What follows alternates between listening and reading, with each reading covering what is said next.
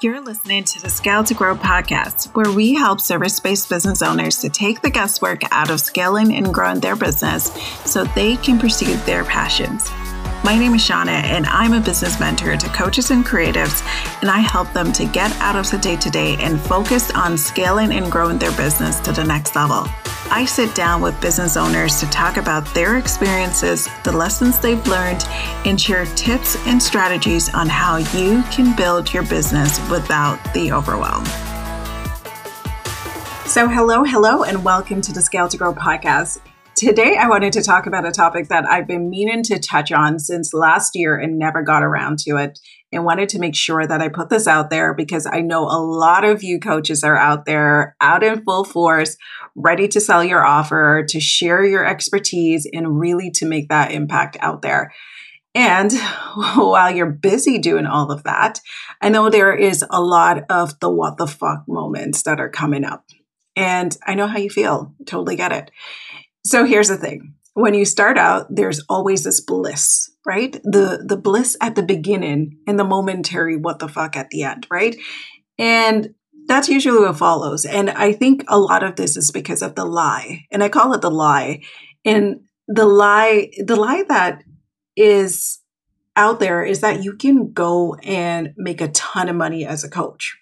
And I'm not saying that's not true, because there are a lot of opportunities out there. I can tell you that there's a lot of opportunities out there. And what I'm talking about is the math that they share with you when you do these coaching training. The one that they say that you can make $100 minimum per session, and you could charge a package of $3,000 and above, and the money will go right into your account and clients will be flocking to you because you're certified, right? I'm certified. I've gone through the training. I've heard the spiel. I've listened to other coaches and they mean well. But the reality is most coaches don't make more than six figures. A lot of them don't. Many make under six figures. And in most cases, they're still somewhere in the mid five figures. And this is based on my experience and just a few research that I've done over time. And the reason for this is there is that initial shell shock of coming into the industry and not realizing how many directions you will need to go in order to make the money that you want, because there's this misconception that if you are certified and, you are one of the few that's out there, that, there are a lot of fakers out there, but you're the real deal, that it's automatically going to get you clients. And a lot of times, it's mainly because they are trapped in that cycle that clients are just going to flock to them, right? And this is what causes a lot of coaches to not have a very successful business. So I know that this is a huge topic and there are many layers to this. And I think the first thing I'm going to say is that as a coach and myself who's been through these trainings, you are going to need a bit more than just that. And I wish there was a bit more transparency around that.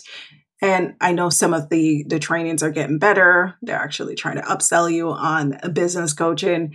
But the reality is it's not going to be a one and done, right? Because you will need more skill sets and you will need to develop them in order to really get good at the business of coaching.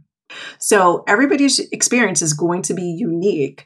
And I wanted to touch on just 4 of them because I think it's super important for you to zoom into it. And if you are making those kind of mistakes, to really become more aware of it so then you can stop it. So, mistake number 1, trying to be everyone's coach. If I can tell you how many times I've heard the phrase, I can coach anyone. I don't know. I'll probably be filthy, stinking rich by now. I don't know. I hear it a lot. And I tend to hear it from new coaches, people who are still kind of in that employee type mindset. I think a lot of that. And any situation that's out there, sure, you can probably apply coaching foundations, because I think coaching foundations, the training of coaching and the process of coaching can be applied to practically anything. It's really just a toolkit in how you view things. So I think it can be applied. But when you are running a business, you can't afford to be coaching everyone. It's just not going to be feasible. And I think it's important for you to understand that that's the reality. You cannot coach everyone. It's just not going to be a thing. Because here's the thing, you're more likely going to be burnt out before you get to the 7 billion people that's in the world, right? So let's be honest. You're not going to catch more fish by casting a wider net on this one. You're more likely going to burn out faster. So instead of hiring a life coach, most people are looking for mindset coach or relationship coach or divorce coach because they want the expertise, right?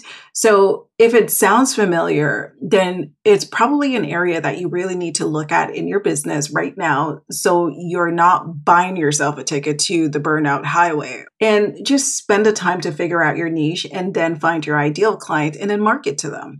Because a coach really for everyone is really not going to help anybody. And I want you to get really clear on that.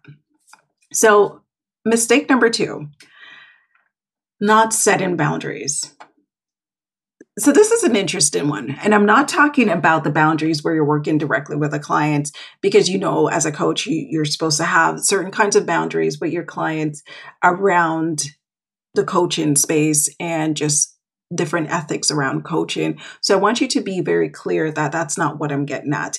What I'm talking about is the boundaries around your energy and what you're doing in your business and just your personal time versus your professional time, right?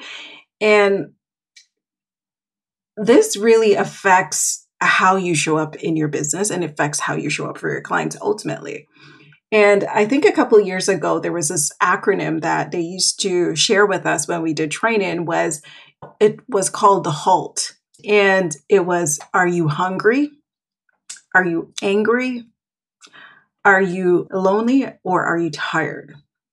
And I think they wanted to make sure that if you're going through something and any of your hierarchy of needs are being affected, that you're able to do a pulse check to see, are you in a good place to coach?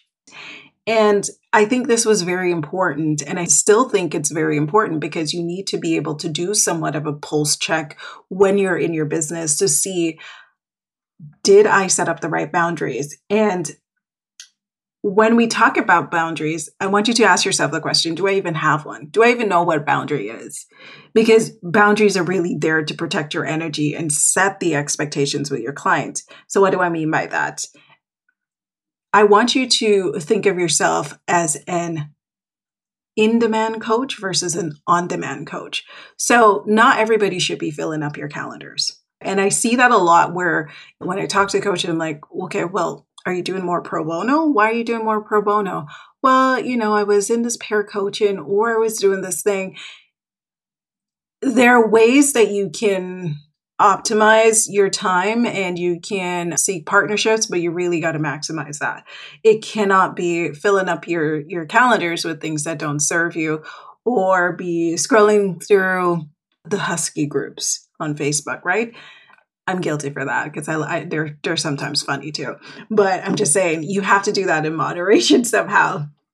If you are struggling with boundaries, I want you to think about what the boundaries mean for you. What are the times that you need to corner off and block and protect that is sacred to you? Because it has to not just be times that you're serving clients, but it's also times that you are going to be at your best. So I'll give you an example. For me, in the mornings, especially certain days of the week, I do not do client work. That's very important because those are days that I work on my business. Those are days that I respond to certain kind of programming work that I need to do, or I do my virtual chats during that time. So no client works during that time. So if a client calls and says, I need more time to connect with you, to talk to you about something, that's a no-go. Sometimes I do make exceptions if there's a little bit of an SOS, but those are cornered sacred time. The other piece is time for yourself, the time that you are peak. You need to be able to corner that off. So you really need to understand, okay, well, what are some of the areas that I need to set expectations very early and consistently, because sometimes people forget, especially when you're in a coaching relationship. And you need to say no and let go of the guilt. When we're talking about boundaries, and this is where I don't want to go off in a rabbit hole on it, because those are some of the things that are going to make a difference. So I'm going to jump into number 3. Number 3 comes as a result of the first 2. And sometimes there's other factors to that too, but it usually is definitely causation of the correlation of the first 2. Stretching or spreading yourself too thin. And I see a lot of that happening because people are not building businesses that they're good at. They're building businesses that everybody keeps saying that they need to have. So what do I mean by that? Online is so noisy. And if you talk to a bunch of people, they're going to tell you, oh, you should do this, you should do that. There's so many things that you should do. And at the end of the day, trying to do everything, be on every platform, implementing every tactic is just not going to be feasible for you either. You're going to run out of steam. Not because you should do it doesn't mean you need to do it. And I get it. You need to market your business, right?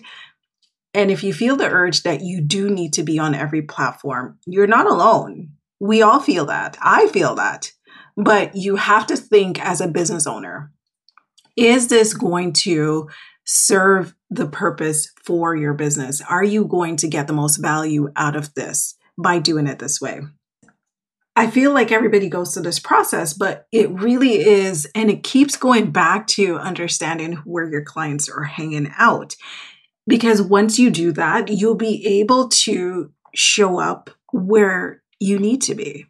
But what I see is the commitment that's out there is that I'm just going to go out there and be busy.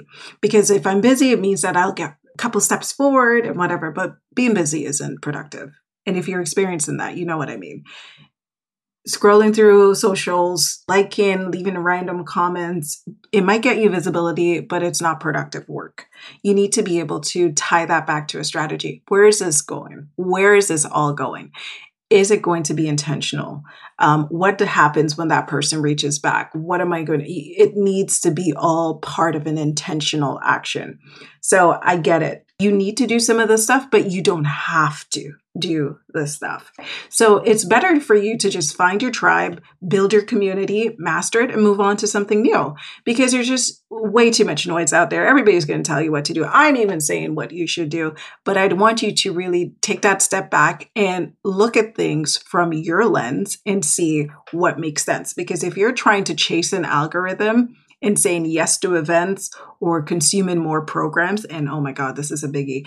I'm going to have to do a podcast on this, but consuming more program instead of just doing, it perpetuates the cycle of busy. So spreading yourself too thin ultimately affects your time and your ability to deliver. Find one platform, master it, and then bring your clients there, nurture them, and focus on serving your audience at a time. As you gain more experience, you're going to see that less is more. Trust me, you're going to see that. The fourth mistake is one that I want you to really think about, because like I said, the other 3 kind of ties all back together. But the fourth mistake is not investing in yourself. And I know there's a lot of stuff going out there about you need to invest in another coach, right? And, you have the cycle of a coach coaching a coach.